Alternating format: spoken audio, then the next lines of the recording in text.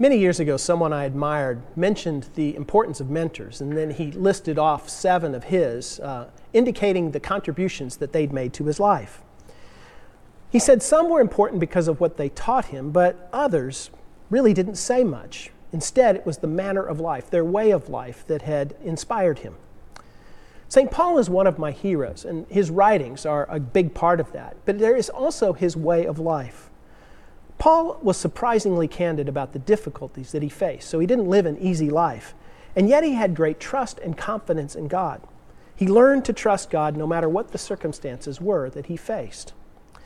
Today we're going to look not at a single story, but rather a series of stories in which we get to see Paul in action, and along the way we have the opportunity to be mentored by him.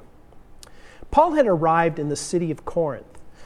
Corinth was a place where all the major trade routes from the north and south and the east and west, including a couple of ports, were nearby, which made it a wealthy and prosperous city. And it was also a promiscuous place. In some ways, it's a cross, say, of Chicago and Las Vegas, important for trade routes as well as for its way of life, which unfortunately was not admirable. That made it a challenging place for Paul to do ministry. The story starts, as Paul's stories often do, with him going to a Jewish synagogue. In chapter 18, verse 4, it says this. It says, "Every Sabbath he reasoned in the synagogue, trying to persuade the Jews and Greeks. Paul devoted himself exclusively to preaching, testifying to the Jews that Jesus was the Messiah." Now, it was always Paul's practice to go first to a synagogue because that was the place where he expected to find the most receptive audience. But not here. In Corinth, they didn't want to listen to what he had to say. In verse 6, it says this, "They opposed Paul and became abusive." So Paul did what he would do in other places as well. He moved on to the next most likely group, and that was a group of curious Greeks. One of these happened to have a home that was right next door to the synagogue. So Paul just moved from one building to the other and began to teach. And there he received a much more positive response, and a number of people came to be followers of Jesus. But the opposition was getting to Paul. The constant criticism, the open hostility, the slander, the threats, the verbal abuse. He began to wonder why bother, and thought about packing his bags and going to a place where people were, say, a bit nicer, where people would listen and not argue so much. At just about the moment when Paul had had it, when he was just about to give up, something remarkable happened. In chapter 18, verse 9, it's described this way. "One night the Lord spoke to Paul in a vision. 'Do not be afraid. Keep on speaking. Do not be silent. For I am with you, and no one is going to attack and harm you because I have many people in this city.'" So remember, Paul's afraid, but God tells him to be courageous. He's worried about speaking up, and God says, "No, speak up. Do that, and I will protect you. Yes, they may say unkind things about you behind your back, but I've got you. They won't be able to hurt you."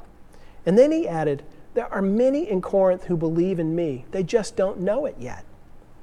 So here's Paul, deeply discouraged, ready to throw in the towel, and God encourages him to keep it up. And that's exactly what he does. Here's what it says in verse 11. "So Paul stayed in Corinth for a year and a half, teaching them the word of God." Now, it's important to notice here that at the end of this little vision that Paul has in the middle of the night, he wakes up the next morning and nothing has changed. His circumstances didn't get better. The folks in the synagogue next door didn't apologize. They didn't invite him back. They didn't hire him for a speaking gig. In fact, quite the opposite. They continued to say nasty things about him. They still threatened him bodily harm. They were still hard on him. But Paul now has a different perspective. God let him know that what they're doing to you, don't worry about it. I've got your back. God reassured him. He said, "They may threaten you, but I will take care of you." And then he promised him that there were many in the city who would want to hear and would need to hear what he had to say, so keep speaking up. It would be easy for us to skip over this little episode, this vision that Paul had in the night, and assume that God only speaks to important people like Paul. And it's true, earlier Paul had had another vision. That vision, by the way, was one where he was told to go to a new place, and this one he's told to stay in the same place, to stay put. When times are hard, we often pray for a way out. And there's nothing wrong with that. In fact, the Psalms are full of petitions where the poet writes asking God to bring deliverance. But sometimes God's long-term plan, even when his long-term plan is to bring us out of a difficulty, he may ask us for the time being to stay in the moment, to stick it out, to settle down, and to keep it up, even if it's hard. That's why we need to hear what God told to Paul, that he is with us, that no one will harm us, that he has many people in the city. In other words, he's going to make our lives fruitful. Now, I'm talking to myself as much as to any of you. When I get discouraged, when everything around me feels like it's sort of caving in, when I'm not sure that I can keep going, when I wonder why bother, what I need most is a word from the Lord. I need the encouragement to keep going, to do what's right, to be faithful with what I've been given to do. Reading through Acts has focused me, at least, on a few lessons that are in this story as well. And one is that God seldom gives us the roadmap in advance. In other words, God tends to give us the guidance we need when we need it and not before. Some of you, like me, are planners. So whenever you're going on a trip, you plan out the route. You know kind of when you're going to leave, when you're going to get there, and what you're going to do when you arrive. But that's not the way things always work with God. Another lesson here is that when God gives us something to do, he gives us the resources that we need to do it. What Paul needed here was courage and strength, and that's what God gave him. That late night pep talk that he got with God was enough to carry him through another 1.5 years of difficult work. And the final lesson is that if God has given us something to do, he'll give us success in the end. That may not look exactly like we imagined, but he will make our lives fruitful. Now, while Paul was living in Corinth, in the thick of all of this, he wrote a letter to some Christians that he'd met earlier in a place called Thessalonica. In a letter that he wrote them called 2 Thessalonians chapter 1, he tells them how he prays for them. This is from verses 11 and 12. We constantly pray for you, that our God may make you worthy of the life he has called you to live, and that by his power he may fulfill every good work of yours and every act prompted by your faith. We pray this so that the name of our Lord Jesus Christ might be glorified in you and you in him, according to the grace of our God and the Lord Jesus Christ. Now, you may be having a tough time right now. Maybe there's a difficulty at work, or a challenging marriage, or a wayward child. Maybe it's poor health, or you're out of work and your finances are dwindling. If you feel you're over your head for whatever reason, trust God.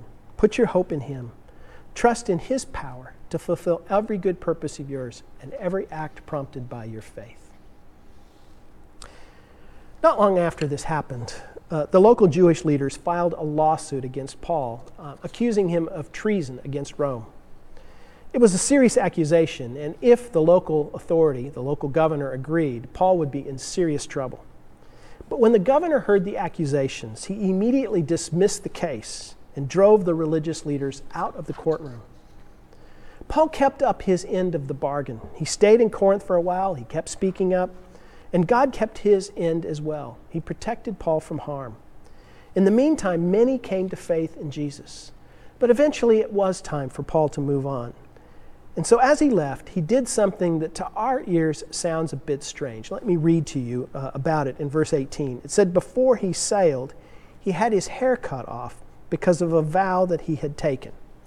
Now, we don't know for sure, but it appears that Paul was taking what's called a Nazirite vow. Nazirites were people who abstained from alcohol, who let their hair grow. It was most of the time just for a period of time, long enough for them to devote themselves wholeheartedly to God, or to thank him for something, or to ask for his blessing on something that was in the future. Now, I've never heard of someone today cutting off their hair by making a vow to God. And I'm sure someone has. But what I've thought about this week is, what's the modern equivalent of that? What is it that we could do to do the same thing that Paul was doing? Here's one suggestion. Now, it may be because you're facing a big decision, or you've got a difficulty in your life that feels overwhelming, something that's keeping you up late at night, and you're not sure what to do. Or maybe you're stuck and you feel like God has something more for you and you're just not sure what it is. Well, why don't you think about setting aside maybe a day, or even just half a day, to spend time talking to God and listening to him, to spend time reading your Bible and praying. Or it might be to alter the rhythm of your life for a period of time, maybe a month. Maybe in order to provide more time to read your Bible and pray each day, you decide for a month to give up TV. No Netflix, no Hulu, no Monday Night Football, no The Voice. The point here is to make space in our lives so that we can hear from God. Now, what follows this is two stories that are in a row that really have a similar theme. At the end of chapter 18 and the beginning of chapter 19, there are some well-intentioned folks who don't know everything there is to know about Jesus. I want to make a comment about them, but first let me just describe the first of these stories. The first comes at the end of chapter 18 when a man named Apollos shows up. He meets a couple of Paul's friends, a couple named Priscilla and Aquila. Apollos had a brilliant mind. He was an effective speaker, but he didn't have full information about Jesus. His information was incomplete. Now, Priscilla and Aquila were impressed with Apollos, but they knew more about Jesus than he did, and they cared enough to be able to fill him in. They explained the way, Luke says, of God to him more adequately. And the benefits from this postgraduate education were immediate in Apollos' life.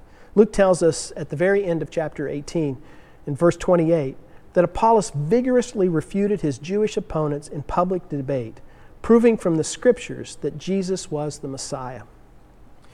Now, in the second story, which is at the beginning of chapter 19, Paul came across some folks that Luke calls disciples.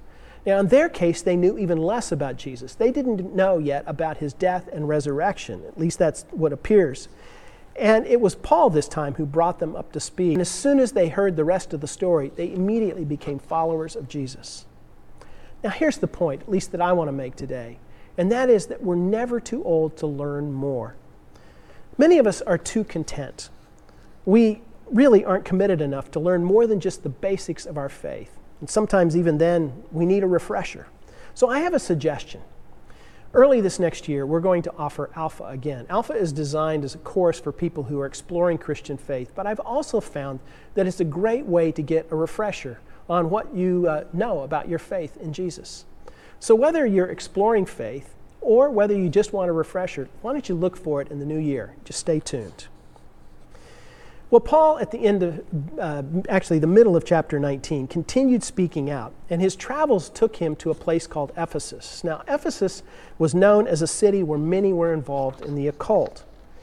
Luke tells us that God did extraordinary miracles through Paul. People were healed, others freed of demonic possession, and some of the locals were so impressed that they decided to try to do what Paul was doing, but it completely backfired. You see, the evil spirits recognized that Paul was empowered by God and his Holy Spirit. But these locals, well, they didn't have what Paul had. And so they struck back. It's kind of embarrassing. You know, many people today don't believe in evil spirits. It's just superstition, they say. But the spirit world is real. There are dark forces at work in this world, and we cannot deny them, and we should not dabble in them. But we also don't need to be afraid. The evil spirit in this story didn't run from Paul alone.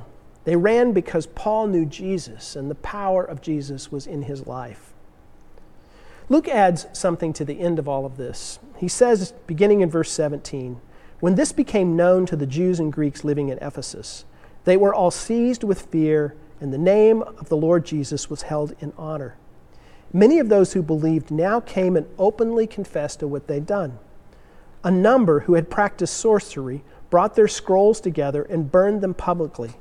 When they calculated the value of the scrolls, the total came to 50,000 drachma." This tells us just how serious these folks were about ridding themselves of their connections to the occult. Luke tells us that the items they burned were worth about 50,000 drachma. I don't know if you know the expression, another day, another dollar. It's the idea that if you earn $1 a day every day, you pile up another dollar. Well, a drachma in those days represented a day's wages. So what we're talking about here is 50,000 days' wages, or probably the equivalent today of about $5 million. That just shows you how genuine these people were about their commitment to Jesus and ridding themselves of these connections to the occult. Now, I can just imagine, though, the debate where someone would say, you know what, boy, it's a lot of money. Why don't we sell these things and then we can give the money to the church? But those who did this didn't see it that way. They believed that allowing these things to fall into the hands of others would do them great harm. So they made a sacrifice and burned everything. These were people with first-hand knowledge of the demonic world, and they wanted nothing more to do with it. Paul's message brought comfort to hurting people, freedom for those in bondage to evil spirits, and forgiveness for those who were weighed down by the weight of sin and guilt. But once again, they heard Paul's message of grace, that through faith in Christ, their sins were taken care of, and they rejoiced. This week, someone I follow on Twitter posted this. She said, "Religion is, I messed up. My dad is going to kill me. But the good news of Jesus is, I messed up. I need to call my dad." You see, in Jesus, we can have a relationship with God. In Jesus, we can find the forgiveness that we need. Well, we started today talking about mentors. Many of my mentors have been people that I know very well. But a few, like Paul, are people I've never met, I've just read about. But if Paul were here today, I think he would point us to the mentor of all mentors, to Jesus, the one who lived and died and rose again so that we might have life in his name. Amen.